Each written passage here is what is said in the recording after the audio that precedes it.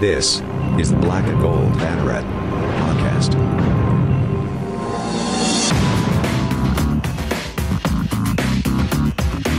Now, here are your hosts, Jeff Sharon, Eric Lopez, and Brian Murphy. All right, welcome in, Jeff, Brian, and Eric on this Wednesday night. We're recording. This is show number 245, is it, Murph? I don't... Jeff, I've barely been on half of this show. I'm supposed to keep track of it, but what do we have here? It's... here I am clicking through this thing. Boy, this is one heck of an intro. No, wow, I'm wrong. 243. Show 243 of the Black and Gold Banneret podcast. We're encroaching on 250, boys. It's a big moment for us, isn't it? Oh, encroaching gives me visions of people jumping off sides and moving early. I don't know if you want to say the word encroaching. Yeah. Look at that. Well, look at that. We had we talked about encroachment, and there was also this. I guess you could call this show a false start. Guys, come on. We got a lot of people bummed out. I'm bummed out, because the Heat are about to lose to the Lakers, and we're going to get the Lakers coronation. Why are you bummed out about that? The Heat were the underdogs from the beginning, and they lost their two best players due to injury. You were sending me all this 538 stuff, which came up a bunch of hooey. And meanwhile, the Marlins, by the time this airs, is probably done. No, the 538 stuff wasn't hooey because they lost their two best players. You can't account for that. Yeah, the Marlins are going to be out. And it's all, I blame UCF for all this because they started this bad trend by Saturday's game. So I'm a little bummed out. It's been a rough. Folks, send your well wishes to Eric Lopez at Eric Lopez ELO. Thank you. I could use it. Rough weekend for all of us here, including a 34-26 loss to Tulsa. No week was rougher than it was for UCF and its coaches and players after that performance, which we will talk about in depth. And of course, can't get that bye week comes not a second too soon, huh? I mean, no game this coming week, and then the Memphis game at Memphis on ABC, 3:30 p.m. On the 17th to get back to it. But we'll be talking about that also a little bit later. Andrew Glukov, Stat Boy Drew, is going to be joining us here on the Black and Gold Banneret podcast as well to talk about some of the stuff that he spoke about with Jordan McRae and Aaron Evans about the offensive line play, of course, which is obviously not the factor, but one of the main factors in UCF's 34-26 loss to Tulsa. Tulsa, by the way, is now 9-3 all time against UCF. They've won 8 of the last 9. And the last 4 against UCF. What is it about that school? They just wear UCF out. It's unbelievable at this point. UCF jumped out to a 16-0 lead. They were up 23-5 in the second quarter. And from that point on, Tulsa outscored UCF 29-3. And that included a 13-3 clip in the fourth and a 9-0 or 13-3 in the third, 9-0 in the fourth.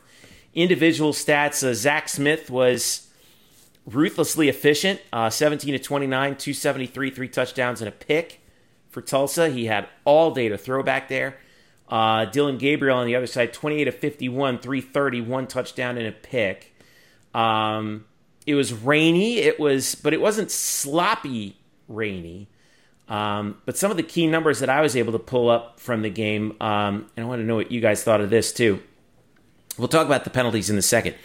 But the battle in the trenches, if you take out Otis Anderson's 49-yard touchdown run in the first quarter, Tulsa outrushed UCF, and this is in sack-adjusted rush yards, so you take out the sacks, 183-79. Eric, you always talk to me about how you win in the trenches, you win the game. And clearly Tulsa won in the trenches. They protected Zach Smith. UCF could not protect Dylan Gabriel.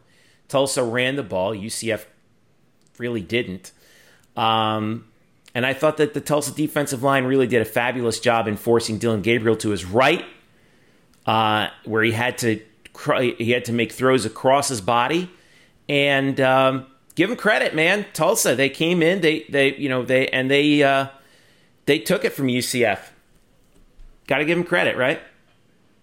Yeah, but we blew the game. So I mean, at the end of the day, I mean, you're up 23-5 at home. You need to close that down, and they let Tulsa hang around.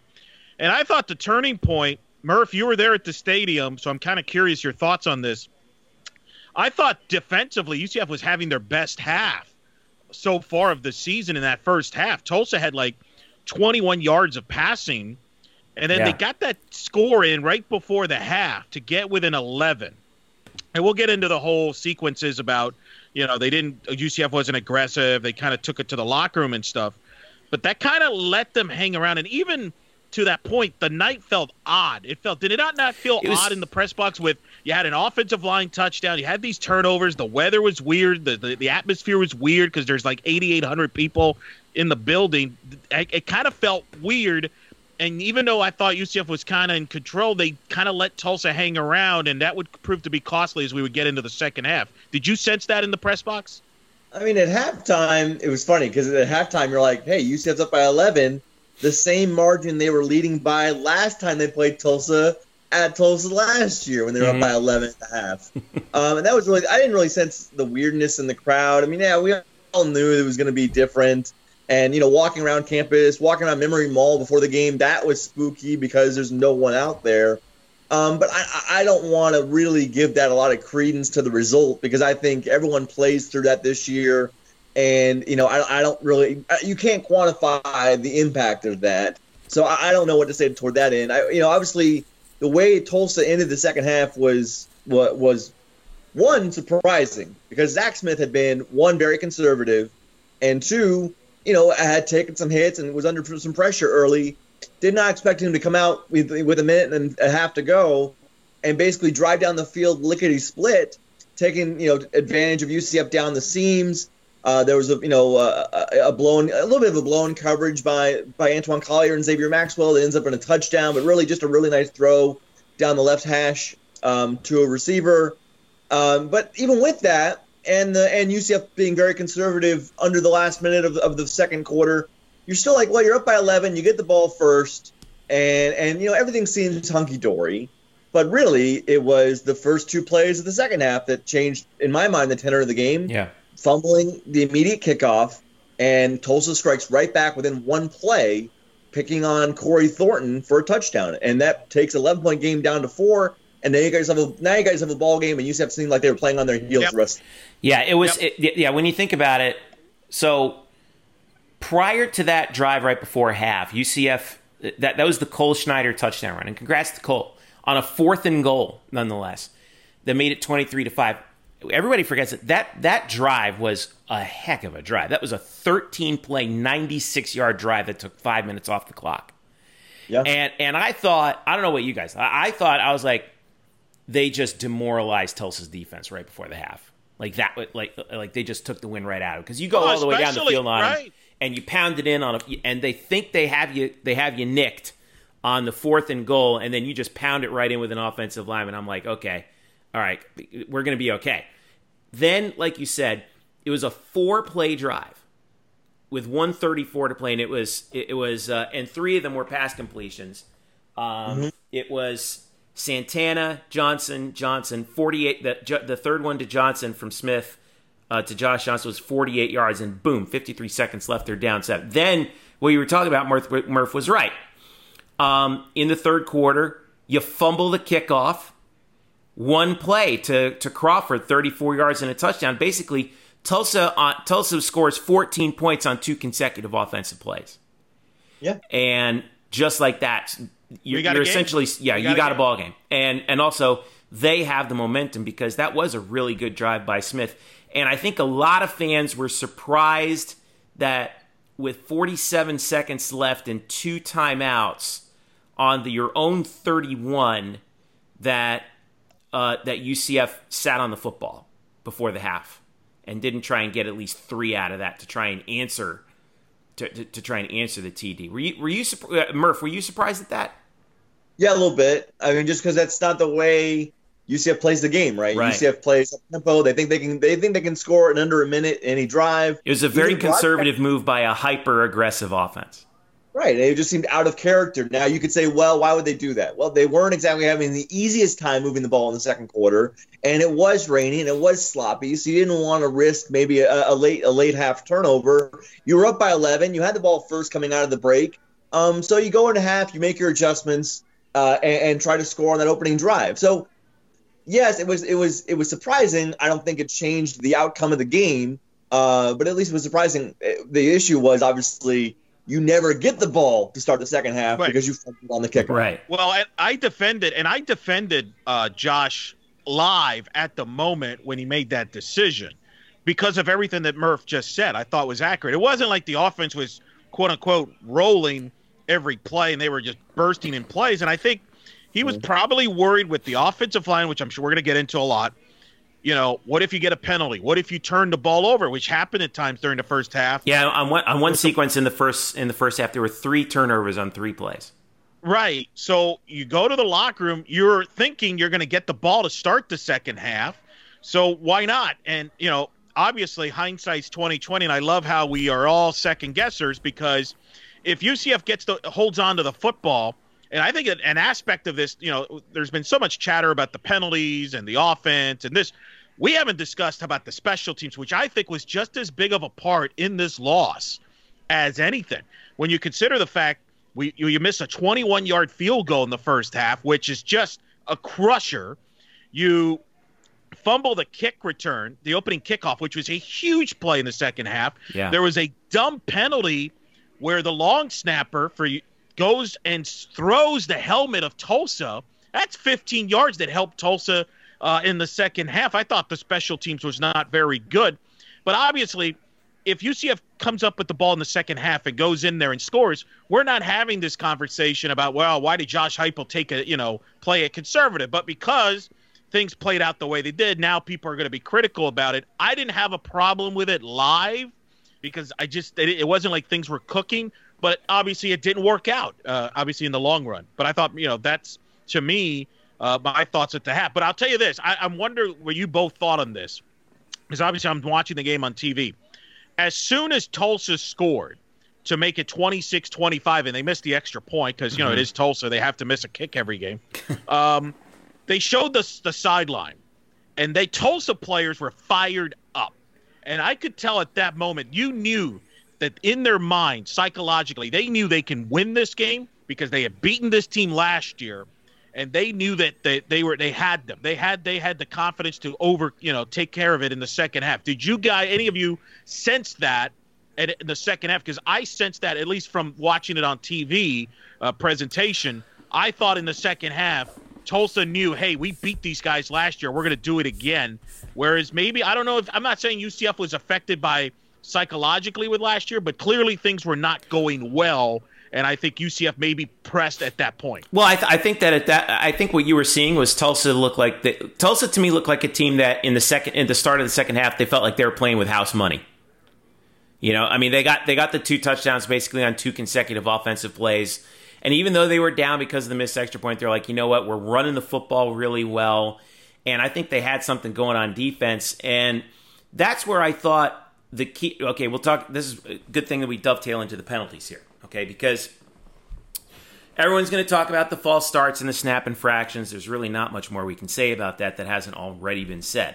But I thought that targeting call on Ja'Kias Cradle was a huge play because UCF was starting to move the football. It was late third quarter. They'd gotten a couple of first downs, and on a 2nd and 12, they hit this big play, and they're in Tulsa territory, and Cradle made a fantastic catch.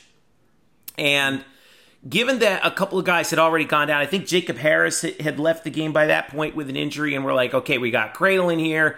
He's 6'4", he can make something happen, and he makes a big play.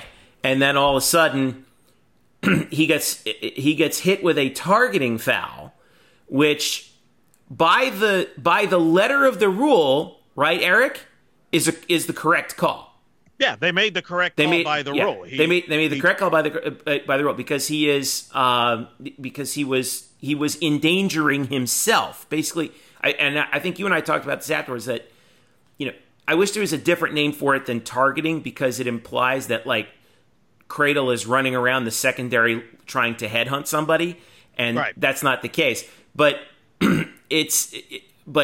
what he did in lowering his head was he placed himself and somebody else in danger. It's like a reckless. It almost feels like a soccer foul, it's reckless play, and he gets booted out of the game, and UCF loses. They're instead of being on the Tulsa 48, they're on their own 37. All right, and then they got a couple plays after that, but then another false start, a delay of game, and then all of a sudden it's 4th and 24 and they're punting, and you go from being in Tulsa territory and moving the ball to you're kicking it back to them and they're down 1 at the end of the third. And I thought that was a huge sequence. And that kind of flipped the game, because on the next possession, Tulsa went in and they scored a touchdown. And all of a sudden they were leading 31-26 in the fourth. And, I don't know, it feels like UCF gets tight when they're down. That's the hard part. This team gets very tight when they're down, in particular when they were down to Tulsa in the fourth quarter. It's not like their offense couldn't come back and score. I mean, they were down 1 score. It's not like they couldn't go down there and score 7 points to answer, but they didn't. Well, and they were physical. Tulsa was very physical on the line of scrimmage, and that's where it started. What was your reaction, Murph, when the Cradle play happened there? What was your reaction in the press box there? I was interested, because you're not expecting that. That call doesn't usually get made. And, Josh Heupel said after the game, it's only the second time he has seen it as a coach, that you get targeting on the offensive player. So that was interesting. I will say, I don't think that play is going to be talked about by the coaches this week, other than, like, can you believe they called it? You might see that as an influential play because of how it turned out. But there are penalties that this team is going to live with, and that's going to be definitely one of them. Because although he gets called for targeting there, you're not going to fault Ja'Kias for being physical in that instance. And they don't want to sort of take that out of him. They want to obviously clean up, like, hey, by the way, you can't lower your head into somebody else.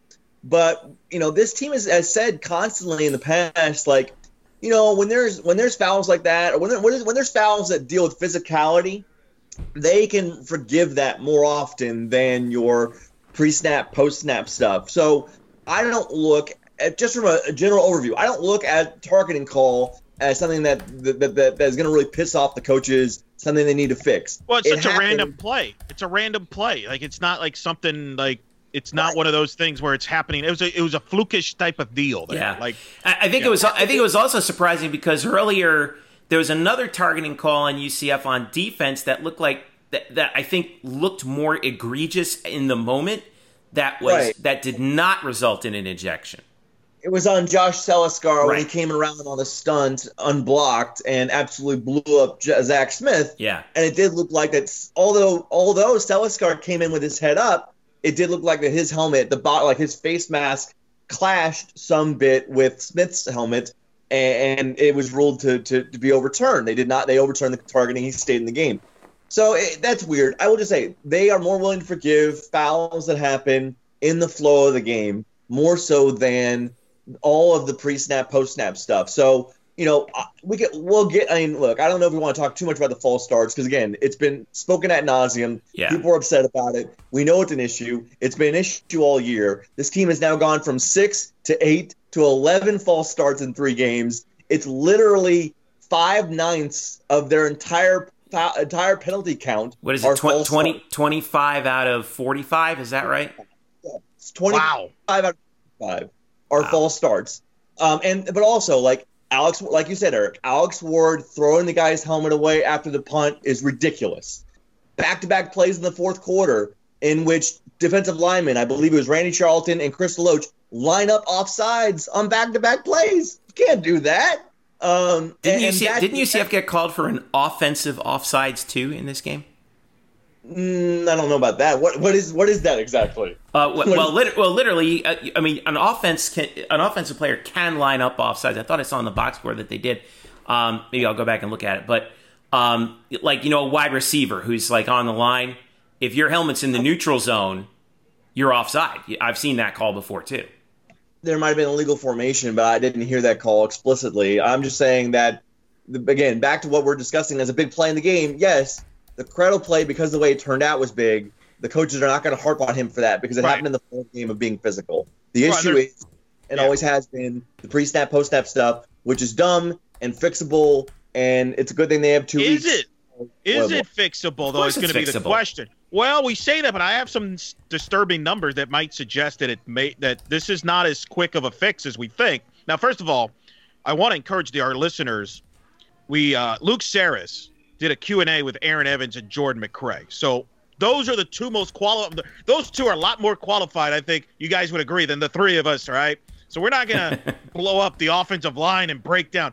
Those two did an in-depth job of what is wrong and what they think is the solution. I really strongly encourage you to read that. If you only going to read that, because that is an incredible stuff from the offensive line standpoint.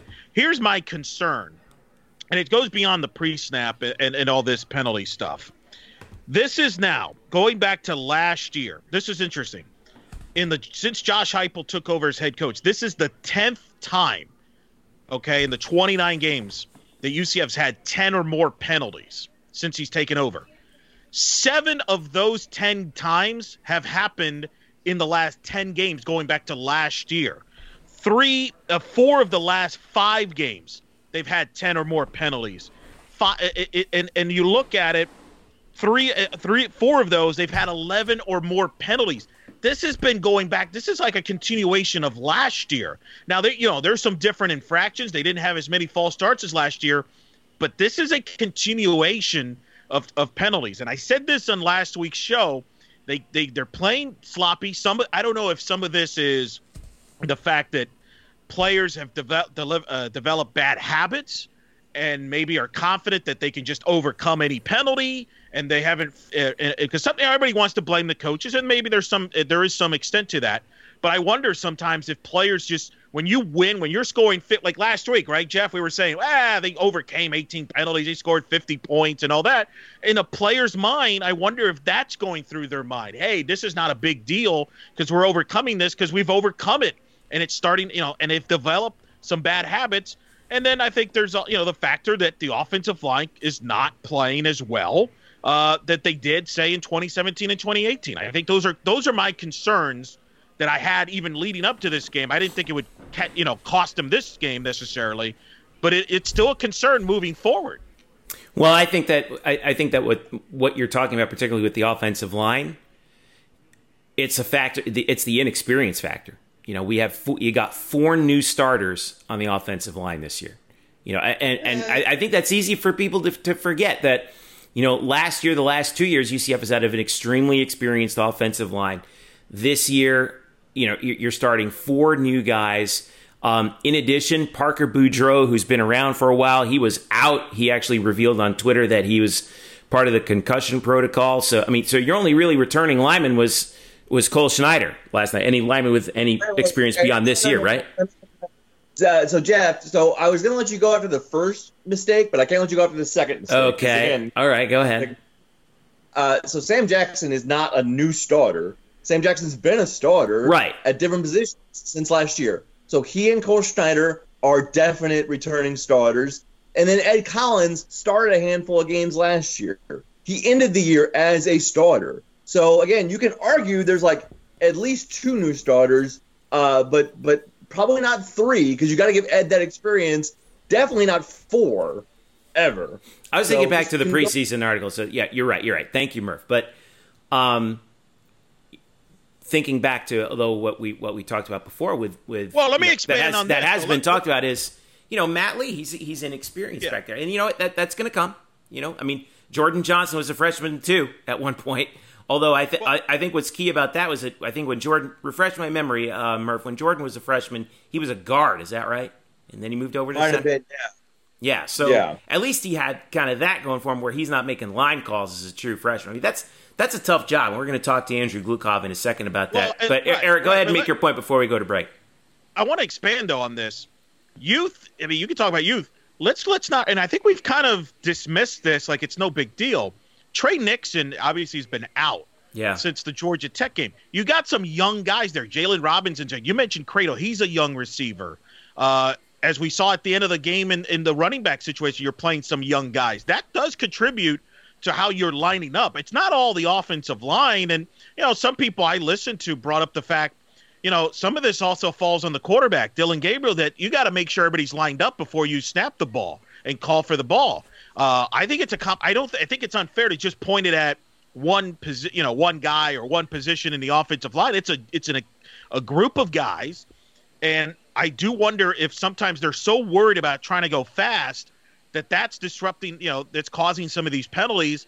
And I do think there's some youth on this roster, and from the standpoint of maybe not just you talk about the offensive line. I'm talking about the skill position guys that are playing a long time. That I think, Murph, do you not agree with that? That plays some factor in this too. You're not like Trey Nixon's a veteran guy. I think we have kind of done a disservice saying I think they miss him. I really do think they miss Trey Nixon. I think we take it for granted because, hey, the next guy is just as talented. But Trey Nixon has experience. He has size. He's a guy that played with Dillon Gabriel all of last year that Dillon doesn't have right now. Yeah, I think all of this, we can't put it all on one guy or two guys. It's a team-wide thing, and Matt Lee stands out because he's at the center of the line. He's gotten a lot of penalties. He had snap infractions. It's been difficult for him. And Josh Heupel admitted after the game that it was a tough game for Matt. I mean, not only with the false starts and snap infractions, but he had a holding penalty late. He had some of the snaps were really, really bad. So he had a bad game. I get that. But yeah, it is a team effort, and I don't want to then say it's because of this guy, it's because of that guy. It's basically everybody at some point. But to your point about the pace, which I think is interesting, is that I don't know who asked the question, but Otis Anderson said after the game, Otis Anderson was asked after the game about the penalties, and I'll read you his direct quote. He goes, "We've just got to get set. That's really what it is. Trying to push the tempo so much that we're not making sure we're set. It can be just one person that's just getting to the line, and we're getting ready, but he's not ready for a second. That causes the penalties that we get." Yep.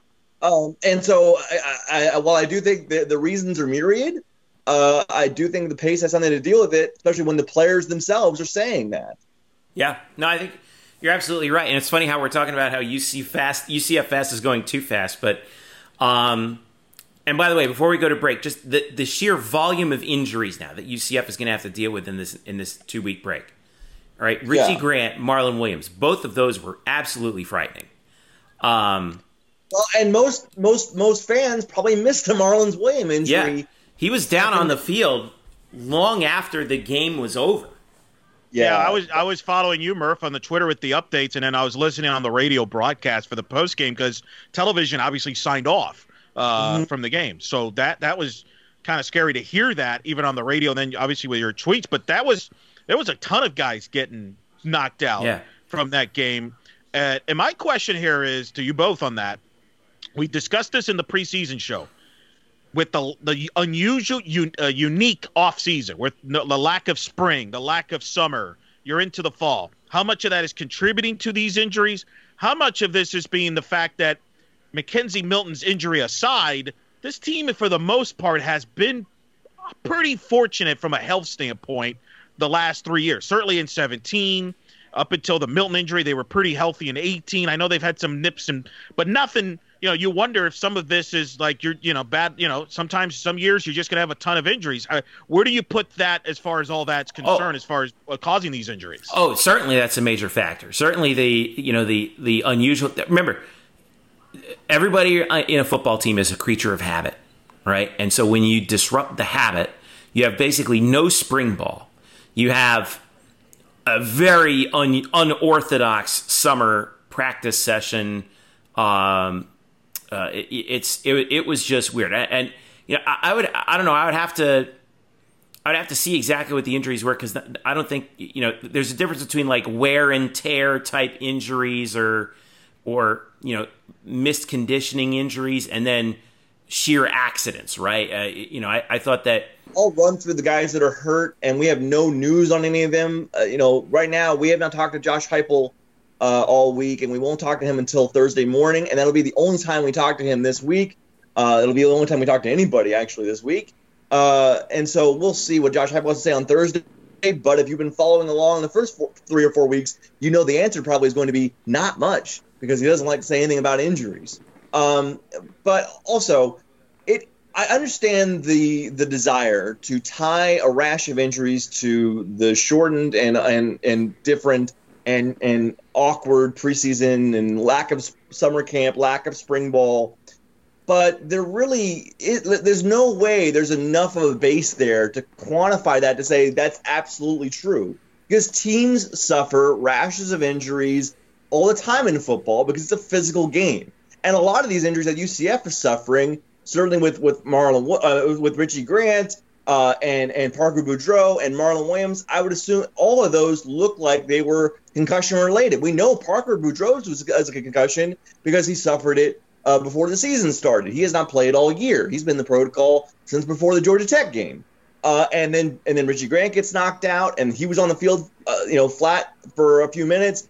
Marlon Williams at the very end goes to jump up for the Hail Mary pass at the last play of the game, and unfortunately, Amari Johnson lands square on him, just lands right on his chest.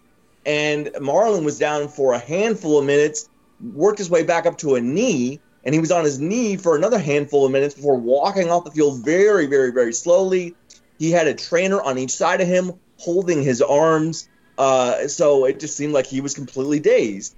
And yes, there are lots of injuries, and I'll run through them all in a second before I finish my screed. But I think it's somewhat irresponsible to say it's because of the lack of training camp. It could be a reason, but we obviously do not know that reason, because other teams aren't suffering as many injuries. Other teams are suffering a lot of injuries. Right. Everybody's gone through this. So it's not like every team's having the amount of injuries. And that's why I brought up the question of maybe this is just one of those years where you're going to have a bunch of injuries. Like in past years, maybe you didn't have injuries. It's just random, right? Like the analytic crowd calls it injury luck. I mean, it is. And so I think that for me, I'd be more swayed to say it's bad luck, because these have had great luck, and now it's bad luck, and there's nothing you can ascribe to that other than luck. And so other teams are healthier than UCF, and UCF's got a ton of guys who are banged up, and they've all gone through the same weird camp basically in the fall. And to say that this is because of the camp thing, there's you got these other teams that are healthy that are saying, well, what do they do right? What do they do right? Probably nothing. It's just luck. So as we go to break, I'll list the guys who are hurt, and it's a long list, and there's some notable names on here, obviously. So Parker Boudreaux hasn't played all season because of a concussion. Trey Nixon landed on his shoulder, scoring a touchdown against Georgia Tech. We have not gotten official word on what his injury is. It's hilarious that Josh Heupel keeps saying, we don't have an update on him. Again, Josh doesn't want to say anything about injuries, but it's some sort of collarbone / shoulder injury. We know that just the way he was walking off the field and the way he landed. We don't know when he's coming back.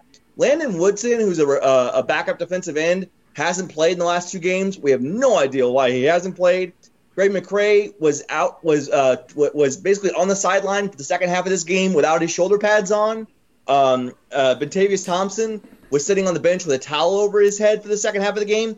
Otis Anderson took on much of the workload because of those injuries, but it seemed like he dinged up his right knee late in that game, and he didn't play the last couple of series, which is why you saw Demarius Good and Johnny Richardson on offense late in that game. And you could see Otis before he came out of the game grabbing at his right knee after a few plays. Marlon Williams, as I talked about, had the scary incident at the end of the game. Richie Grant got knocked out. I mean, I think we can say he got knocked out on a play where he lowered his head and missed the rest of the game. And Antoine Collier didn't play much in the second half either. He was on the sideline. That's your starting safeties. Right there. They're both your starting safeties, guys who've been starters for multiple seasons, did not play basically most of the second half of this game. I don't know what was wrong with Collier. He was walking around with Otis Anderson. They're both walking around in full uniform, but they were not playing. And then I'll just add in for good measure that Jermaine McMillan looked like he got his lights turned out for a little bit, but he did come back in. That's your number 3 safety, by the way, but he did come back in. And Jacob Harris, yes, he was limping off before the end of the half. He did come back in for the third quarter. He actually was on the field right before that Jakias Cradle targeting call. He's the guy who drew the pass interference in the middle of the field to get UCF in that position. So it looked like he made it through that game, but I'm sure he's not 100% either. So, some pretty damn big names there. You think? I mean, Murph, I thought Richie Grant was the best player on the field prior when he got hurt. I mean, he was flying all over the field. He had an interception, and he was all over the place in that secondary. He's really looked more. I mean, he had some picks last year that he dropped. I mean, he's probably not going to get 6 interceptions again like he did 2 years ago. But he probably should have had more than he had last year when he dropped some. But he's just a really, really good center field safety, and he showed it again in this game. He can make quarterbacks, make bad decisions with the way he shades the field.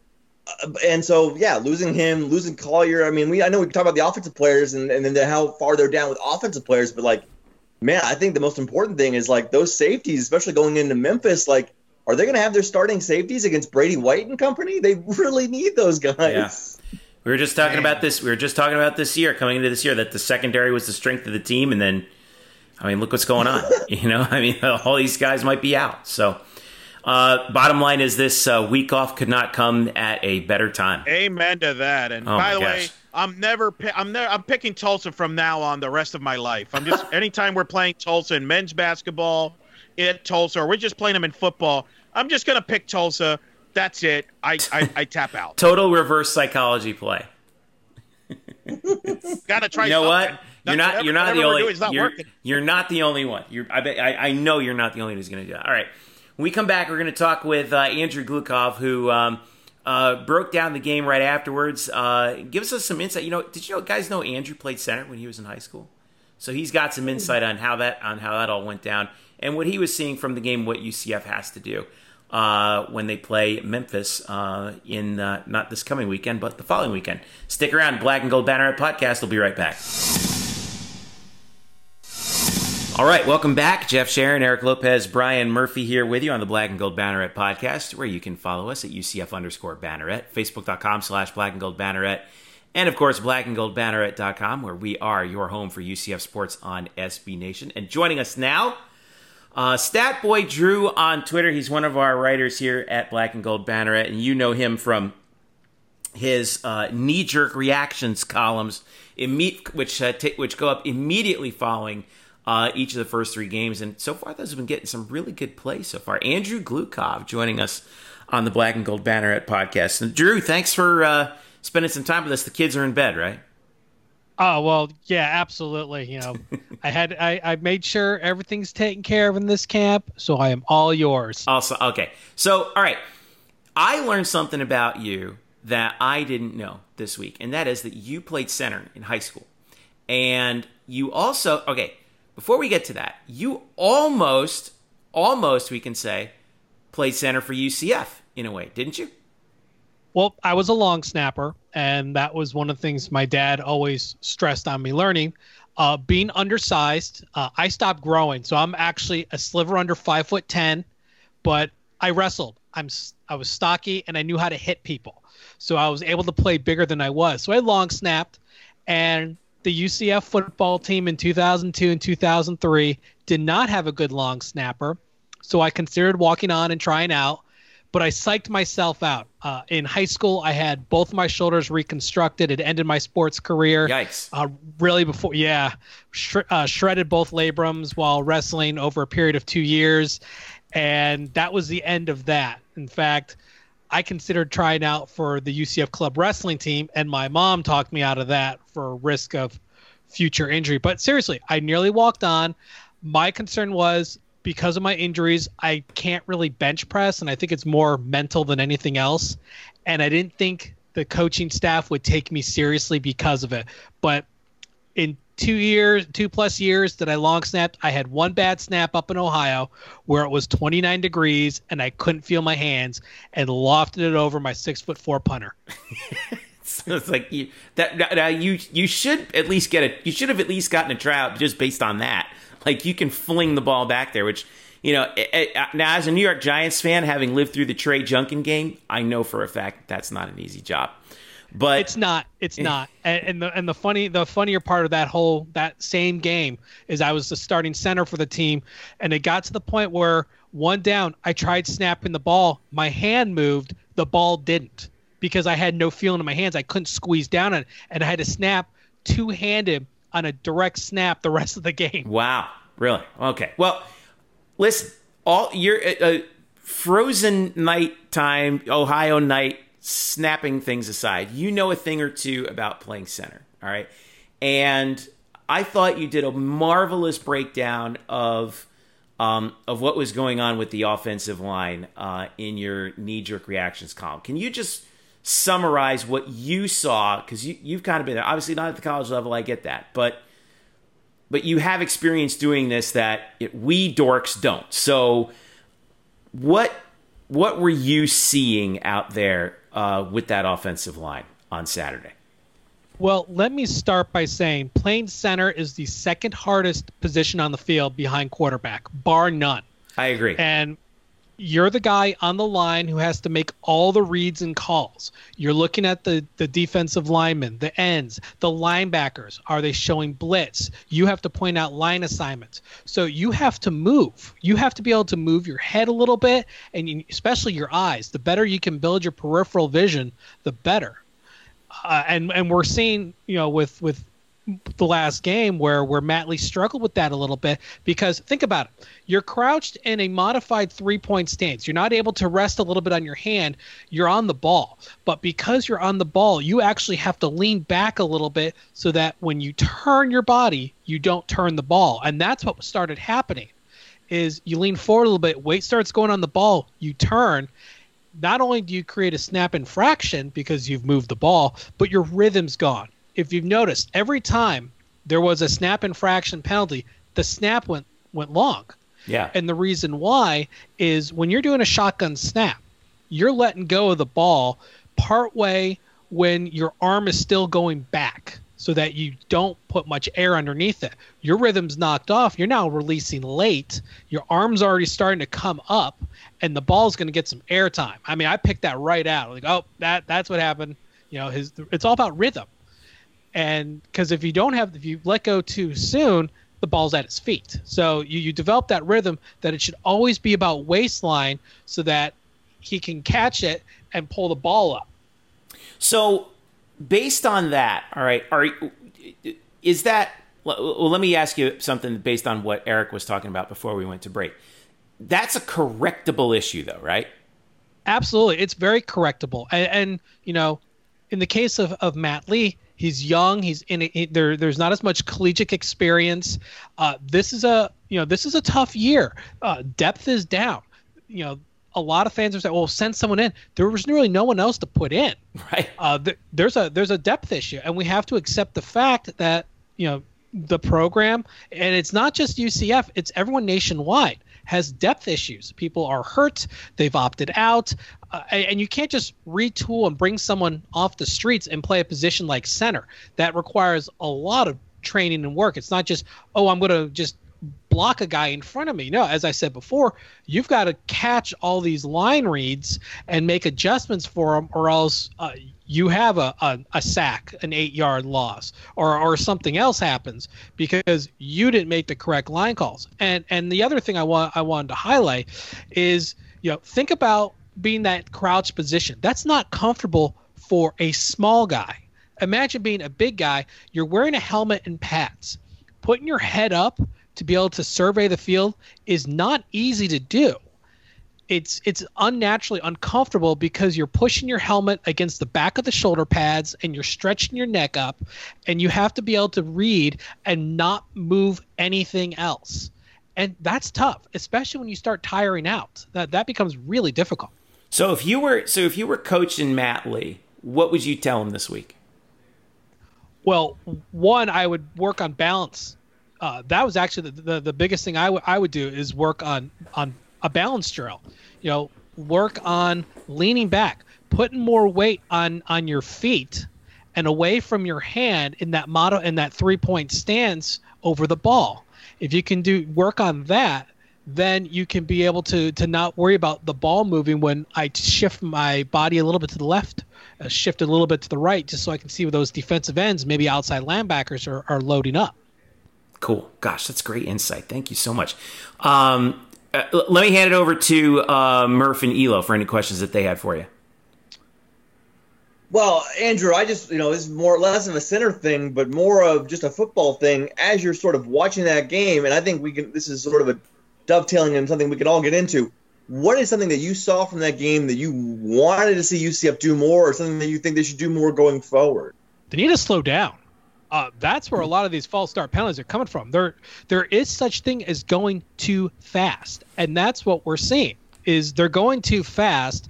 They're not set. I mean, 3 or 4 false start penalties over the last 2 games, maybe 5, were because a player was not set for 1 second. It means they're rushing the snap. They need to slow down a little bit, and I know the offense is built on speed, a little bit of misdirection, tire your opponent, don't give them a chance to set. But if you, as the offense, aren't set, it doesn't matter what the defense does because you've already screwed up. So I think they need to take a step back. Understand this is, there's inexperience, especially on the line. You have to, and the wide receiving core. Jalen Robinson had a couple of penalties himself. He wasn't set long enough. Give these guys a little bit of a learning curve, help, and slow the game down a little bit. UCF has a very fast team, and if they slow down a little bit, I think it would help. Keep momentum going by not having those bad penalties. The other thing I'd love to see, and this was hammered about over the last couple days, is open up the middle of the field. The middle third is a ghost town. And because UCF almost never touches it, defenses are giving it. They've set themselves up to take advantage, and they're not doing it. That's what I would do in that case. Yeah, I wanted to point out Anthony Lenihan, Squints_15 on Twitter, had a great column for us this week where he went into a lot of depth on that, and he actually has a heat map in the column. You can check it out on the site where he shows how UCF's offense, the areas of the field that they attack more than the national average and less than the national average, and they attack the sidelines outside the numbers much more than the national average, and they attack the middle of the field much less than the national average. I thought that was absolutely fascinating, and I think you're right about that. I know you're right about that because the analytics bear that out. You can't really go into much more detail than that. I mean, it's just a straight up fact, and I wonder how they're going to do that, because if defenses know that that's the play, I mean, like you said, it becomes pretty easy to defend. Elo, you go ahead. Well, I think, first of all, Andrew, I'm glad you brought up the fact about slowing down, because I think some fans were like, well, they're going too slow. They need to go faster. Here's the thing. If you're not executing, I don't care what tempo you're going, you're not going to be successful. And if you're a really good offense, you should be able to be successful in any tempo. I just don't believe if you're banking your success on going fast, you got problems. Everybody wants to make a big deal about UC fast, but if you go back to 2017 and 2018, it wasn't like they were going fast all the time. Yes, they went fast an X amount of time, but there were times where they didn't. They went slow. They can mix up the tempo, and I think that's a good factor you brought up. How much of this, and I brought this up earlier, people are going to, you mentioned Lee and all that, and I think there's a value, but you mentioned Jalen Robinson. I'm glad you did that. It's not like it's just one guy lining up incorrectly. How much of this, too, is Dillon Gabriel's responsibility to say, hey, I got to make sure that everybody's lined up before we snap the ball? Isn't that too as much on Dillon, too? I think it's a whole group of guys here that got to get on the same page, and they're clearly not, in my opinion. Do you agree with that? Absolutely. In fact, every false start that's attributed to the players not all being set falls on Dillon Gabriel. That's part of the quarterback's job, is to survey and make sure his players are ready. If they're not ready, don't snap the ball. Don't call for it. That's I don't want to say common sense, because I don't want to view that as he's not good, but he is working to try to move so quick that he's basically forcing errors that don't need to exist. And let's look at the numbers. Look at the numbers. You were talking about slowing down and being efficient. I pulled up the last 4 years of team stats from 17 to 20. 2017, 8.4 penalties a game for 68 yards. 2018, 7.5 penalties for 65 yards. 2019, 8.5 penalties for 73 yards, and that was a team record for the year. I believe it was 111 penalties on the year. 2020, 15 penalties for 104.7 yards. Even with 9 regular season games, they're on pace to shatter the record. And the thing is, those prior years had lots of experience. They didn't have freshmen, on the line. They didn't have freshmen as wide receivers. With Mackenzie Milton as quarterback, he recognized that as in 2016 was his own learning year himself. Gabriel just needs to slow down. I don't think that it's going to be the end of the world if they give up 2 seconds on the play clock instead of snapping at 32, that they snap at 30, 29, 28. I don't think it's going to make a real big lick of difference because you're doing it so quick as it is. Defenses still can't make substitutions, and that's what that fast is all about. Yeah, it's one of the things that we hear all the time is, well, we're so used to going fast, that's just what we do. But to me, I don't see, I don't know, someone tell me about this, because I'm wonder, we hear all the time about like the 4-minute offense that teams try to play, especially like when UCF's up. They tend to move, they tend to stay at the line a little bit longer. You can see them kind of milking the clock a little bit. Is it that hard of an adjustment for an offense that's so used to going fast to suddenly hit the brakes like that? I do think so. Because that is you could say you can change the tempo, but you do have a natural rhythm. You do have like a homeostasis where the way they usually run their offense is at a certain speed. And so to say we need to eliminate that, for long periods, for long stretches, that isn't really how they've practiced. And so, yeah, I think they can do it at times, but to say that they need to slow down for long stretches, for quarters, to make sure everyone's set up, I think that is an issue that everyone needs to get adjusted to, because that's not how they've played nor practiced traditionally. Yeah. I do think it's an issue. Interesting. Okay. Well, here we are. We have a week. Well, now we have about a week and a half until the next game on against Memphis on in the Liberty Bowl next Saturday, ABC 3:30. We're not going to preview that game here. We're going to do that in next week's show primarily. But we remember the last time UCF was in Memphis, it was kind of Josh Heupel's first big trial by fire. And his first win in a really close game, too. There was that 31-30 game with Mackenzie Milton with the flip-around touchdown, the comeback from halftime to keep the winning streak alive. And in addition to that, obviously the 4th-and-1 run from Taj McGowan that I thought really solidified Coach Heupel's stature with the players in terms of how much they trusted him as a first-year head coach coming in. It was the best play of the season. Yeah, that 4th-and-1.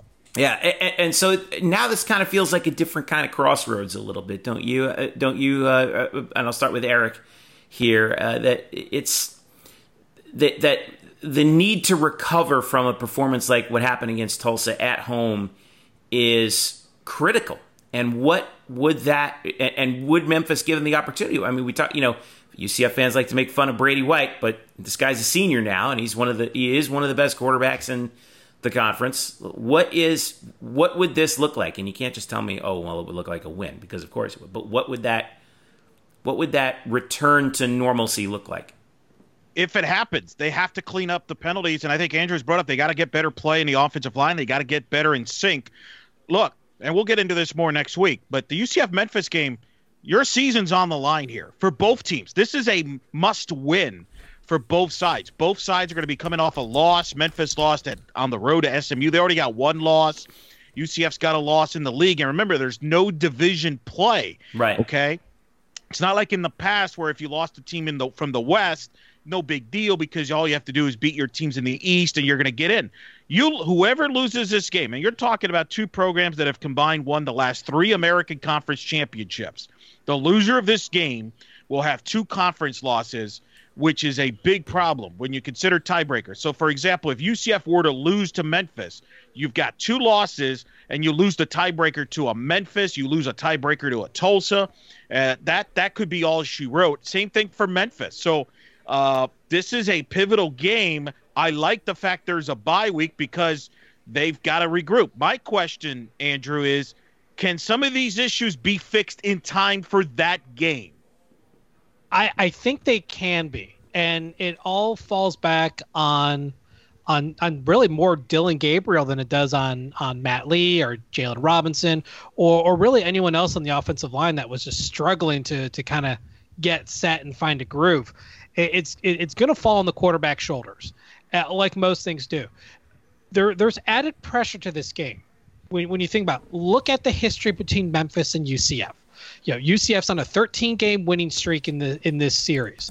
They've snatched victory from the jaws and defeat more than once, not just last year. I remember 2013 very, very fondly, where they went from trailing, scored a touchdown, and then knocked the ball out on the kickoff right? Yeah. Right. Yeah. And I think Drico Johnson recovered it for the go-ahead touchdown, and they ended the game on an interception in the end zone on a trick play from the goal line. And that's how UCF won the game. So which is, how you wish the Pitt game ended. Right. But this series is a lot of extra weight on UCF's shoulders because Memphis is gunning. I think they circled this game more than they circled the SMU game. No question.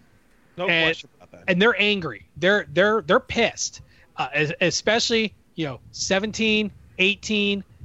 Conference titles and potential New Year's 6 games on the line, and you fell both times, in spectacular fashion. I mean, that just gets your blood boiling if you're a player. And, don't let anyone tell you that, and this goes back to all the naysayers, not UCF fans, but naysayers saying like Auburn wasn't ready for the. Don't let anyone tell you that a player is not jacked up for a big game. They're jacked up for a big game. This is a huge game for Memphis. This can be viewed as the regular season Super Bowl for them to get this monkey off their back. And it's going to fall on Dylan Gabriel's shoulders to do something. It's either slow down, work on cadence, change your cadence, because as we saw with East Carolina, they were barking out cadences and throwing the offensive line off hilt. Yeah. And it was causing penalties. So you've got to change something up. What you have isn't working. What year was it that Memphis last beat UCF in a football game? 1990. 1990. UCF wasn't even it was a Division II school at the time. 1AA. Oh, no, you're right. They just made the jump to 1AA. Yeah. I apologize. They just made the jump to 1AA. And they didn't play each other for another 15 years when UCF joined Conference USA. So as an FBS member, UCF is 13-0 against Memphis. And yeah, that stings for the opposing side. Imagine how UCF feels about Tulsa. It's only that much worse for Memphis. Yeah, I can imagine so. 1990, that was the year UCF not upset Youngstown State in the playoffs. Right. In the 1AA there. Lost to Memphis 37-28 in the Liberty Bowl that year. So Liberty. Go ahead, Eric. We've spent so much time on the offense. Andrew, I want your thoughts defensively. I thought the pass rush, the lack of pass rush is a little bit of a concern.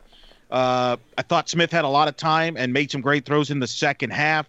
We talked about in the previous segment about the injuries to the secondary, Richie Grant and Collier. We won't know their status, let's be honest, until game time probably. Is that a fair assessment, Murph? We probably were not going to know anything.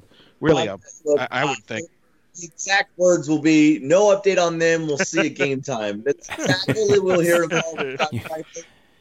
We can tell Dan Forcella to actually write that into the transcript right now. I'm sure I'll tweet out whatever Heupel says about injuries tomorrow, and then people will yell at me saying, why do you care? He always says that. Well, that's because people ask about, is this guy okay? Do you know what's going on with this guy? Do you have any update on this guy? We have to ask. We'll get no update. We know we'll get no update. Boy, it's a fool's errand, but I do look forward to being in Memphis. Wow, make sure oh, man. I do look forward to being in Memphis next week for what is going to be one of the most hotly anticipated pregame warm-ups that UCF has ever seen. That's what 2020 is all about, baby. But, Andrew, I want your thoughts on the defense. And then I mentioned in the beginning, nobody's talked about this. I thought the special teams was just as big of a letdown and a factor in the loss against Tulsa when you miss a 21-yard field goal. You had a dumb penalty where your long snapper takes a helmet from Tulsa and throws it out. The fumble kickoff return, which is a huge significant play. Give me your thoughts on what you've seen from the defensive side of the ball that needs to get better on the special teams. Well, let me start with special teams. There's only one guy on the special teams that deserves kudos, and that's the punter, Andrew Osteen. He was outstanding, and I have to give him a lot of credit. Being a long snapper, I nearly jumped out of my seat and through the television when I saw Alex Ward take that helmet and chuck it.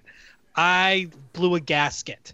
And I'm usually very calm during games, but I was livid. I don't believe you for 1 second, by the way. No, I really am. Let me tell you a real quick segue story and complete non sequitur story. It's the UCF SMU 2010 Conference Championship game, and I have season tickets with my wife. We're sitting about 9 rows back on the 40-yard line on the visiting side, and I don't know if you guys remember, there was a missed face mask call on Jeff Godfrey as he was nearing the end zone. And my wife jumps up and starts screaming her head off about the missed call. And I became the smallest man in the room. I was like, oh God, is this really happening? I have SMU players looking up, wondering who the hell is making this noise. And I'm like, oh God. Did June Jones look back at you? I don't know if he did, but I saw players sitting on the bench wondering, like, what the heck is that? And I'm like, Terry, the only difference is half a yard and first down. I don't care. They were wrong. That's fantastic. Your wife is an MVP, man. God, that's fantastic. She loves certain beers, but she loves ciders. She loves nachos. She loves football. She's a keeper. Yeah, definitely a keeper. So what? Okay, so you weren't happy with the special team. You kind of lost what you're saying with the face mask. Oh, I did. The helmet there. I lost in the and that's the really stupid penalties. I understand the execution stuff that can be worked on. That's what practice is for. There is not a lick of excuse for doing something stupid like throwing a helmet or taunting or any of these unsportsmanlike calls. There's no place for that. If you recall, it was unsportsmanlike conduct that gave LSU the momentum that took over the game. Oh, we all do remember that one. Yeah, we do. Don't we remember that one, Murph? You were there. You remember that one. I mean, a little bit. It might have turned Joe Burrow into the number 1 pick in the draft. I know. A butterfly flaps its wings and. Well, exactly. but to get on the defense, one of the things that I've harped on a lot is that UCF primarily runs in the nickel defense. 4 down linemen, 2 linebackers, and 5 defensive backs. Puts a lot of pressure on Eric Gilliard and Eric Mitchell, and each one on different days got a little bit of flack from me. Both really stood out as doing a great job against Tulsa. It wasn't until later in the game that they brought a third man down into the box, which makes their life a lot easier. We talked about during the roundtable how Randy Charlton, and the defensive line need to step up. Well, they did early on, and then it tapered off. The defense got tired. That's what it came down to. They gassed out, and that's why Tulsa aged like a fine wine. They struggled in the first quarter, and then they just kept getting better and better as the game went on. They had a 230-pound running back, TK Wilkerson, that was just pounding them into submission. And there just wasn't enough rotation. There we go back to that lack of depth that's coming from 2020 that really started hurting. And, Murph notwithstanding, but you guys, you remember 2004 where depth was so bad, they're moving offensive guys to the defensive side of the ball, which I will be mentioning in the 25th anniversary team that I'm working on right now. Oh, there's 2000, yeah, it's good. 2004 leading tackler Brandon Marshall and leading interceptor Mike Walker too, right? It's golly. Isn't that terrible? I mean, if anyone ever tells you 2015 was the worst UCF team ever, slap them in the face and say you weren't there for 2004. I don't know about that. Two NFL wide receivers had to become defensive players. The cupboard was that barren. But you know what's interesting about that, Sandra? Because it's funny you bring this up, because I was looking up stats as far as losses from 8 points or less, because during the George O'Leary era. And what surprised me a little bit, it might surprise you, that 04 team actually had 4 games that were decided by 8 points or less, including the infamous homecoming game against Ohio, I believe it was, where they had a chance to win the game, and Matt Prater missed the extra point. It then lost the game. They would have gone to another overtime. They had 4 games where they were right in it, whereas in 2015 they only had 2 games that was 8 point or less, which was the opener against FIU, and then there was I believe the Temple game on the road. That's it. So from a margin of victory, surprisingly, the 04 team actually was more competitive than the 2015 team. Now you could bring up other reasons why that is, and maybe it's not necessarily the talent per se, but I think there is a debate on which one's worse. I don't really want to get into it because I'm already depressed as it is over this loss in the current landscape, so we don't need to go back to the winless years in that regard. But, I just want to jump on you and say that the 2015 played a much tougher schedule. The best team that UCF had a 1-score loss to in 2004 was Northern Illinois. They had a 9-win season. And then Akron at 6. I mean, everyone else was terrible. They lost close games to bad teams. I'm not saying I want to watch either team play again. I mean, I saw them both. I don't need to see it again. I mean, not at all. But I will say 2015 was the most talented, crappy team I have ever seen. That's fair. Okay. All right. We'll have to talk about this some other time. In the meantime, let's not forget, and I want to wrap this up before we go to break. There's still plenty for UCF to play for. Eric, you alluded to it earlier. This team can still win the conference championship. All you have to be is one of the top 2 teams left in the conference, and there's still plenty of football left to be played. So, everybody, and I mentioned this in my 10 thoughts after the game. I just want to say this to all the fans. Everybody, breathe. Everybody breathe. Like what Aaron Rodgers said. Relax. We're going to be all right. Mindfulness has always been a good thing to do, especially during a pandemic, but especially for UCF fans this week. Just mindfulness. I know we've been cooped up in the house for the better part of the last 9 months, and it stinks. It really does. But guys, just take a breather. We'll be all right. We're going to be okay. It's not the end of the world. All right. No, not in the big schemes. But it's got to be, I mean, it's a cliche, and I know Murph hates this cliche, but it is one game at a time here. We can't think about we can't talk about one of the things we got to stop doing, we got to stop talking about, hey, are we better than Florida? Are we better than Miami? Are we in the play? They got to right now with this team, they just got to try to get better internally and worry about the Memphis game, because until they improve and we see improvement on the field, I don't know if you agree with this, Andrew, we got to see improvement on the field. It's one thing to say it, but we got to see improvement, because if they don't improve on the issues we've discussed on this episode, there will be another loss in this schedule, and it might be in 2 weeks after in that Memphis game or some other game. They got to worry about just getting better right now for the Memphis game and hopefully move from there, right? Well, this is not a cakewalk schedule. This isn't the days of Conference USA where you have maybe one good team and a bunch of also-rans. This is a pretty solid schedule. You got Memphis, who's a borderline top 25 team, just like UCF is. You have Cincinnati, who is a top 25 team and currently the leader in the NY6 race. You've got a scrappy Tulane team that had their own version of the Tulsa loss against Navy, and they're probably thinking the same thing as UCF fans are. But let's be honest. The coaching staff, any coaching staff, and I know Larry was big on this, your focus on the season is a conference championship. Why? Because you can control it. Right. You can control getting to a conference championship. You can't control getting to a New Year's Six bowl. That requires pollsters and rankings and stuff that's outside of your hands. And while some people think the season's lost because the NY6 is seemingly out of view, and I wouldn't say it's fully out of view, but it's pretty close, that's not the end of the season. The conference championship is always the main goal in mind, and everything else becomes gravy on top. So you know what? You're right, Eric. Play it one game at a time. You know, we talk about 1-0. Take it that way, 1-0. Yeah. Just focus on what's in front of you. Yeah, I love the tweet that Matt Lee said about unbothered. You know, I believe he said hungry, something else about wanting to get better.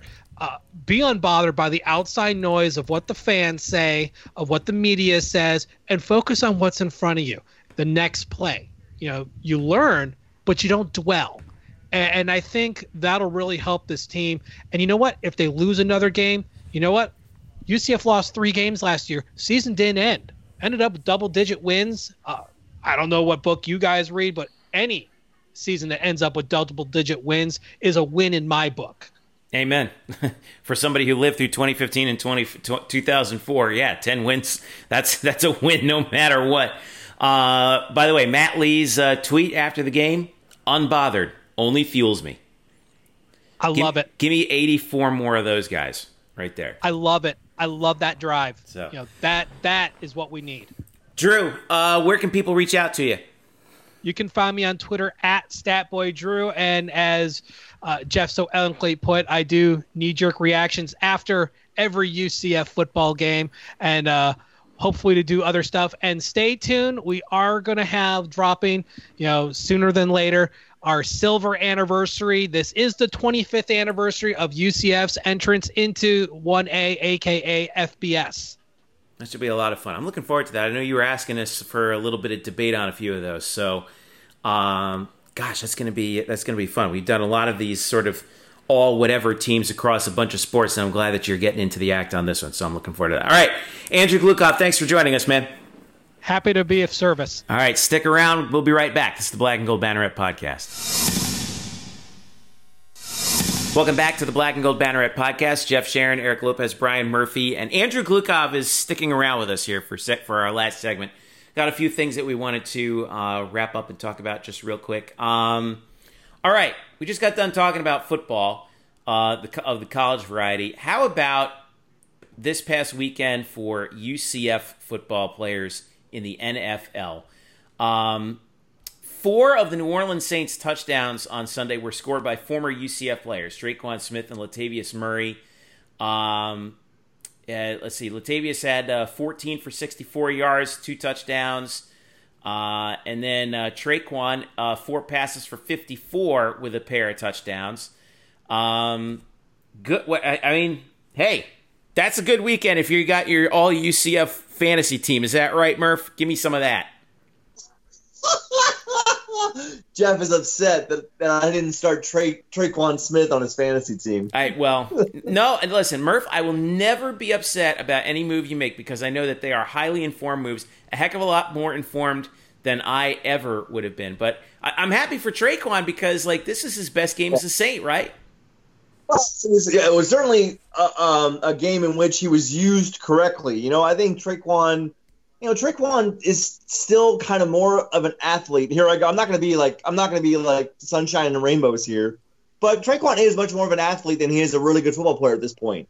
But what he's got is size, and you saw the Saints use him in like red zone, green zone areas to sort of use his size to sort of box out a defensive back, throw it high, and he's going to go get it. And I think he did that twice in a good area on the field, and so. Maybe you could see the Saints do that more often this year. It certainly has helped that Michael Thomas is out for the time being. But yeah, it's just good to see them use Traquan in more ways than just a guy deep down the field, running 9 routes and running deep posts. For the Seahawks, Shaquem Griffin had a couple tackles against the Dolphins. Shaquille Griffin had his first interception, I think, since 2018. Is that right? No, he had his first interception in 7 days. That's right. That's right. The week before he got one. But okay, 2 interceptions in 2 games. That's good. Yes, and before that he hadn't had one since 2018, but he does have 2 in 2 days. All right, we'll take it. Gabe Davis continues to look like he's improving with every week, which is a good sign for the Buffalo Bills, isn't it? Well, he had one catch on, I believe, one target, and it was a good thing he was wide open. Scored a touchdown. The Raiders completely blew the coverage. Looked like Gabe was running sort of a drag route that sort of went to a drag and up, and they left him wide open. They didn't cover him. Great. I think the fact that they have all the receivers healthy right now, Stephon Diggs, John Brown, Gabe Davis, Cole Beasley, Gabe's going to have these big play moments. He's not going to be really consistent. But whenever he scores a touchdown, you'll be sure that we are going to spotlight it. So about that, whole Josh Allen throwing the long ball thing, right? I mean, Josh Allen is in the MVP race, and there's no one that would have said that coming into this year. And it gives hope to us Giants fans that Daniel Jones can have some sort of Josh Allen-like revival. From your lips to God's ears, Murph, I'm telling you right now. Let's be honest. Josh Allen was an awful passer the first 2 years of his career and has taken a gigantic step forward here in year 3. And he's turned into he's breaking Jim Kelly's records in Buffalo. It's a fantastic offense where they're running 5 wide. I mean, it really plays to his strength as a gunslinger. And they've got also it helps that they've got great receivers now. Not just Gabe, but like Stephon Diggs is probably one of the best receivers in the game. John Brown's really, really good. Cole Beasley's great. And they've opened up the offense a little bit, Murph, right? They've opened it up a little bit. You never saw the Bills running 5 wide with Josh Allen before this year. So obviously it helps everyone involved, and it definitely helps Gabe because he's better and that offense is more wide open. They were mostly a very conservative offense because Josh Allen was god awful at throwing the ball down the field, and now he's like turned it all around. Let's see if Daniel Jones can do it next year. Maybe. Now he's They got to get an offensive line before Daniel Jones gets killed back there. Well, they've already lost a season of Saquon Barkley because of that offensive line. So yes, you're absolutely right. No more. No Giants. We don't need Giants. Last UCF NFL thing I want to talk about: Adrian Killins.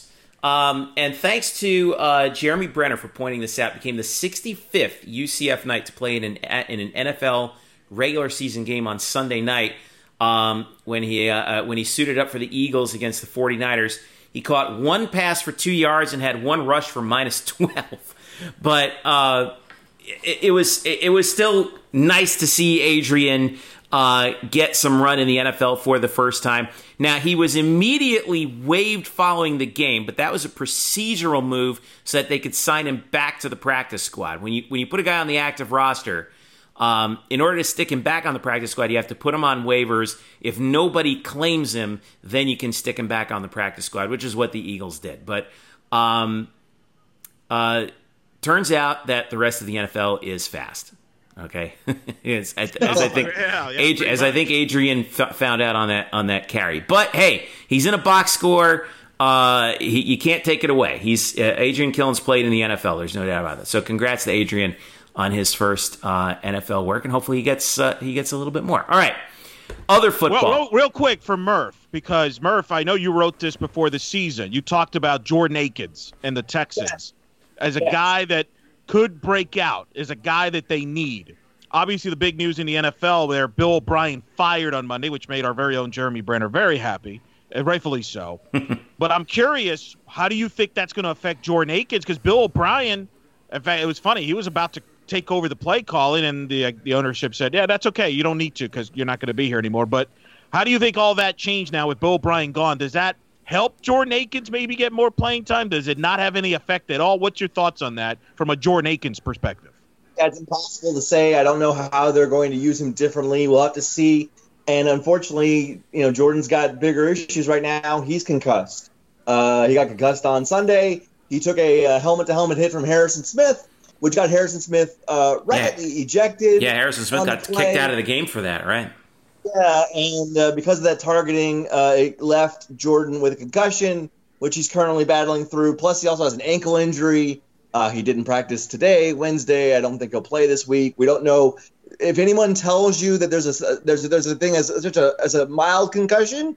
Don't believe them because that doesn't exist. Concussions have no timeline, so we'll see how he's used once he gets back on the field. But I don't know how he'll be used or when he'll be back on the field. That doesn't answer your question. That's all I've got. Well, I hope he gets back. I had a concussion once. It was not fun. No, it's not. Boy, hopefully he could just get healthy, man. Right? Because I mean, he had the serious injury in 2015 at UCF. Man, he's done a heck of a. I think he's done pretty well. He was having a good game on Sunday when it happened too. He had 3 catches for 46 yards, and I agree with Brian. I agree with Brian. I think they got to use him more. I just don't. I mean, to me, they're receiving. I mean, Brandon Cooks is kind of done, right? He's washed, as far as I'm concerned. I don't know if he's washed. Again, we're getting off rails, but I don't know if he's washed. I mean, I still watch him, and I'm like, there's a lot of good that he can still do. He's got juice. But they're not using him correctly. He's more of a gadget player, really, than I think a number one receiver. The problem is they don't have a number one receiver. Will Fuller is not that. Brandon Cooks is not that. Randall Cobb has never really been that. They need a guy like a DeAndre Hopkins. That would really fit well with them. That's harsh. All right. Let's get out of the NFL thing. I want to talk. Jeremy. Okay. The 4 UCF alumni have just finished up the regular season in the USL. That's the level of soccer right below MLS. And leading the way, Cal Jennings from Memphis 901, a team that's not affiliated with any MLS squad. Memphis, he scored 9 goals in 14 games for Memphis, and he started as a sub and worked his way up, and he's been in their starting lineup since the end of August.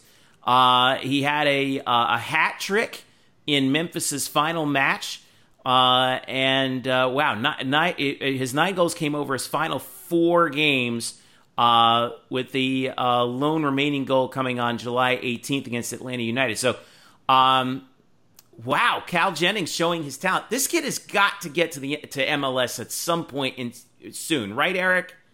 Like he's too good. He's too good to not be on an MLS roster. I don't know what happened, why he's not now. Like, he was a first-round draft pick. They didn't come to terms with FC Dallas for whatever reason. He's obviously dominating in the USL. I don't know what happened there, but that might be an example of why the MLS still needs improvement, because that's a miss. And somebody he's going to be in the MLS. Here's a good example of a talented American player who is languishing right now. Well, I don't want to say languishing. Maybe that's too strong. But he should be in MLS right now. He's a goal-scoring machine, right? Absolutely. Get that kid to the biggest level now. You can't teach goal scoring, and right. He has that. He has it when it comes to that. So I don't know what happened. We'll have to find out what happened with all that. There's got to be some story to that. At some point, I'll probably reach out to our buddy Kenny Landis, who's the men's soccer media relations. Right now, he's a diehard Marlins. The guy bleeds teal, so he's like me right now in disappointment on this postseason against the garbage Atlanta Braves. Those jerks like Acuna and company. But nonetheless, we'll get over it. And then I'll talk to him about Cal Jennings. But he's been tremendous. It's all right. He'll be okay. Jonathan Dean finished up his rookie season, a goal and Orlando 5 assists. City, what are you thinking? I know. Jonathan, they let him go, Jeff. Golly. I know. Boy, wouldn't it be nice to see Cal Jennings in purple, huh? Or Jonathan Dean, who they actually drafted. Romario Williams was in his first season, or had his first season at the USL level after 4 years of MLS, and he scored a lot of goals this year. He had 8 goals over 16 matches, and had a goal in each of his final 2 for Miami FC. Now this is not the David Beckham team at MLS. This is the Miami team at USL. And then Haji Berry also played in all 15 of North Carolina FC's games, tallying a goal and an assist. So how about that? Any of those guys could have helped Orlando City on Wednesday night beat Atlanta United instead of a scoreless draw. Absolutely. Got Orlando City, come on, guys. Let's get to it. All right. Murph, I want to turn back to you. The American Athletic Conference announced the scheduling plan for basketball. Here it is, according to a release from UCF. The schedule will include 20 conference games. Remember, UConn's gone, so we have 11 teams in the league. Double round-robin schedule. It used to be 18, now it's 20. The conference will open with 3 December windows. For conference games, December 14th to the 17th, 21st to 23rd, and 28th through 31st. And the tournament will take place once again at Dickies Arena in Fort Worth, Texas, March 11th through the 14th. On the women's side, they will also play 20 games, double round robin, and that's up from by 4 from the previous schedule that they used to play 16 conference games. And they will have 4 windows in December, 14th through the 17th, 18th through 20th, 21st through 23rd, and 28th through 31.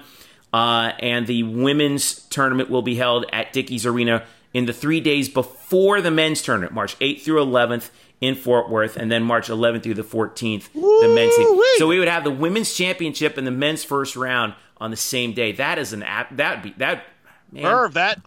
could be a lot of fun.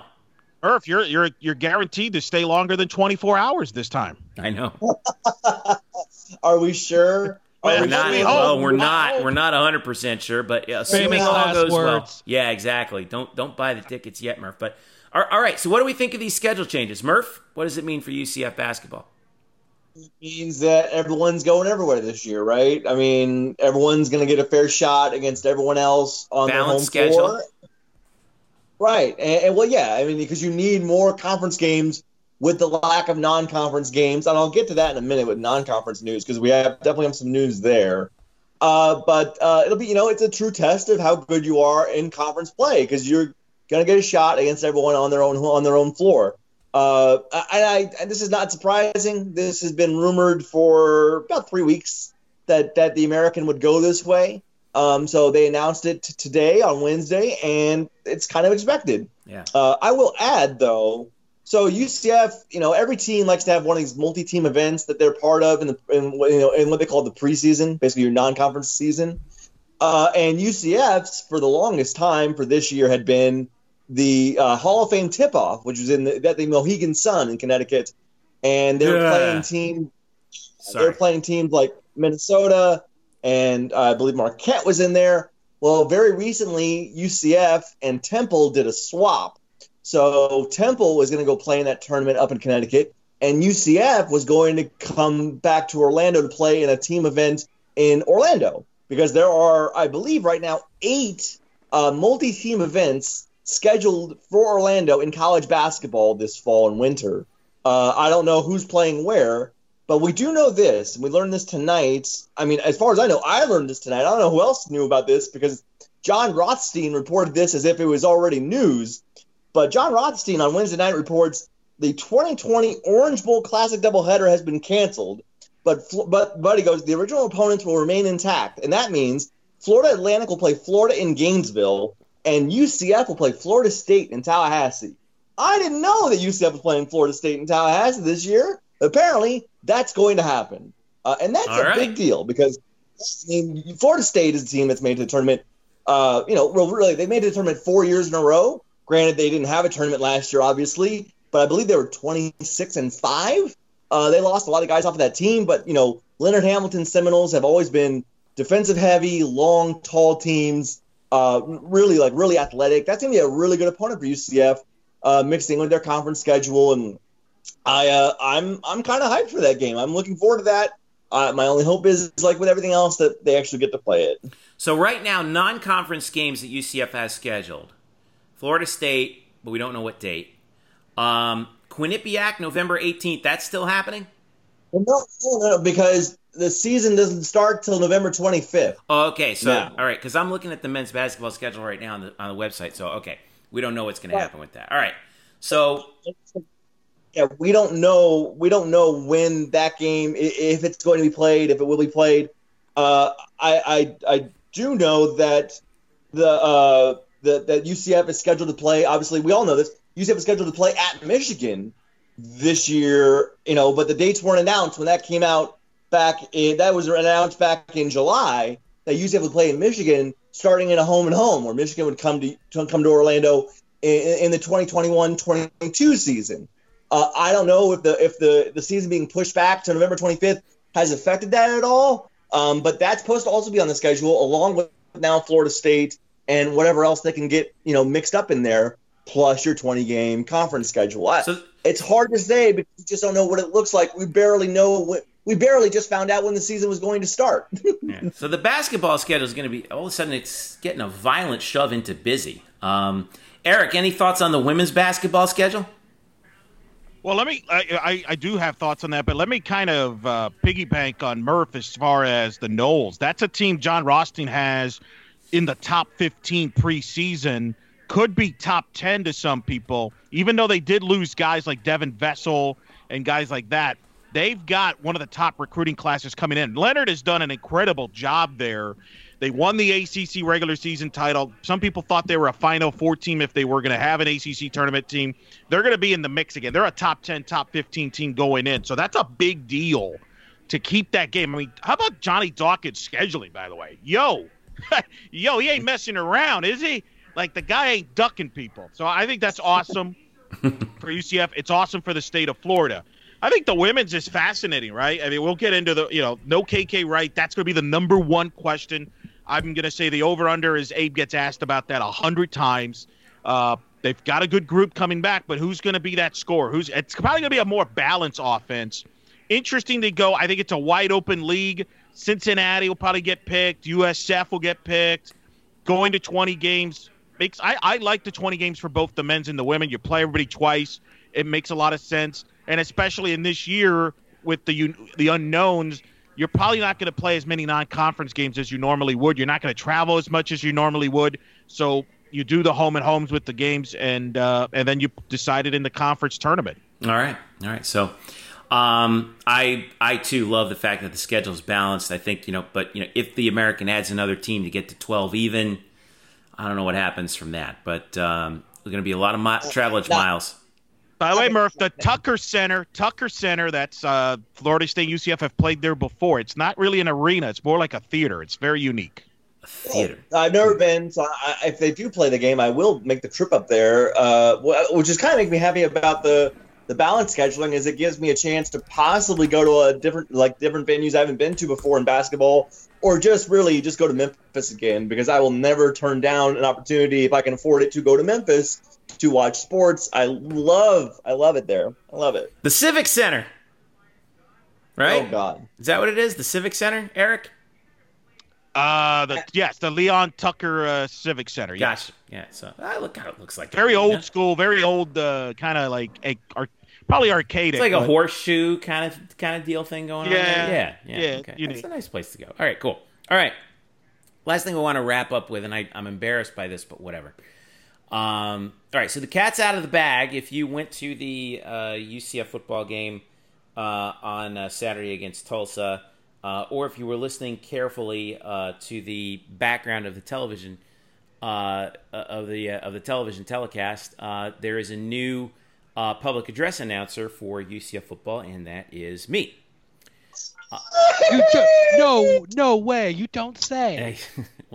Well, I did want to at least address that in part, and say, number one, I'm immensely thankful to Jimmy Skiles and especially Steve Robertson from the UCF Marketing and Fan Experience Department, because they're the ones who brought me in, and thanks to them, thanks to everyone who helped them, make that decision and arrive at it.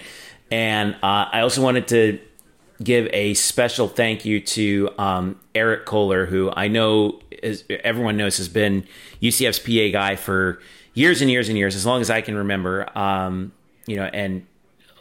nobody loved doing that more than Eric. And I know that he can't. That he decided he couldn't do it anymore. But I think I join everyone in knowing that it's not going to. UCF is not going to sound the same without Eric, right? I mean, we all know that, but he was really nice. He called me actually the morning of the game and gave me some great tips and encouragement, and I'm eternally thankful for that. He's just a great dude, and Eric, thank you. I appreciate you reaching out, because again, fantastic. Thank you so much. As for the game itself, it was it was a weird atmosphere. I think we all understood that, lack of fans, of course, right? I mean, there was only 8,000 fans there. I got some questions. Now, we had to play. It's required by the conference that we play canned crowd noise through the speakers, right? That's actually by rule. They have to do that. The coaches actually agree on at what level they put it, but it's a conference regulation, if I'm not mistaken. And we tried some new things, right? There was some pyrotechnics that we had in the pregame. It was really cool, and I just say the experience of actually calling the game, and obviously not thrilled with the result as a fan, of course, but I thought that it was just a lot of fun, and what a true privilege and a joy. And I'm thankful to all the fans who reached out and said, "Hey, you did a great job. Fantastic." I'm eternally grateful for that. I can't possibly be more grateful for that, because sometimes it's like, first game jitters. I was never there were 3 occasions on my life where I was more nervous than I was on Saturday night. All right. It was my wedding and the birth of my 2 kids. Those are the only 2 times, because I've never been so nervous. And I posted a video of the welcome, and you can see my hand shaking as I'm reading the script. And I was like, I can't believe I'm doing this. But we got through it. I know the game result wasn't what we wanted, but it was just a total blast. And thank you so much to everybody. And to quote you, Drew, we'll do better next time. We did our best this time, but we will do even better the next time around on the 24th. I can't wait for the 24th, the next time we get the chance to do it. So yeah, I just wanted to say thanks to everybody on that. So there you go. Welcome to the league, Rook. I know, right? I know. It's tight quarters in there in that booth, and it's me and 3 other people, Steve, and then Michelle, who runs the music, and then Dave, who runs all the audio. And he has this giant audio board there, and it was really something. By the way, Steve is just the MVP, man. That guy runs around the booth like crazy. He's directing the game. He's like John Williams or Zubin Mehta back there, conducting everything. It's amazing. I wish we should put a GoPro up there just so you could see everything that Steve does back there. It's really something. He's awesome. That's why I call him Stevie Franchise. He's just the best. So yeah, it was so cool, and can't wait for the 24th. It's going to be fun. It's going to be a lot of fun. You have all of us jealous because it's something we'll never experience.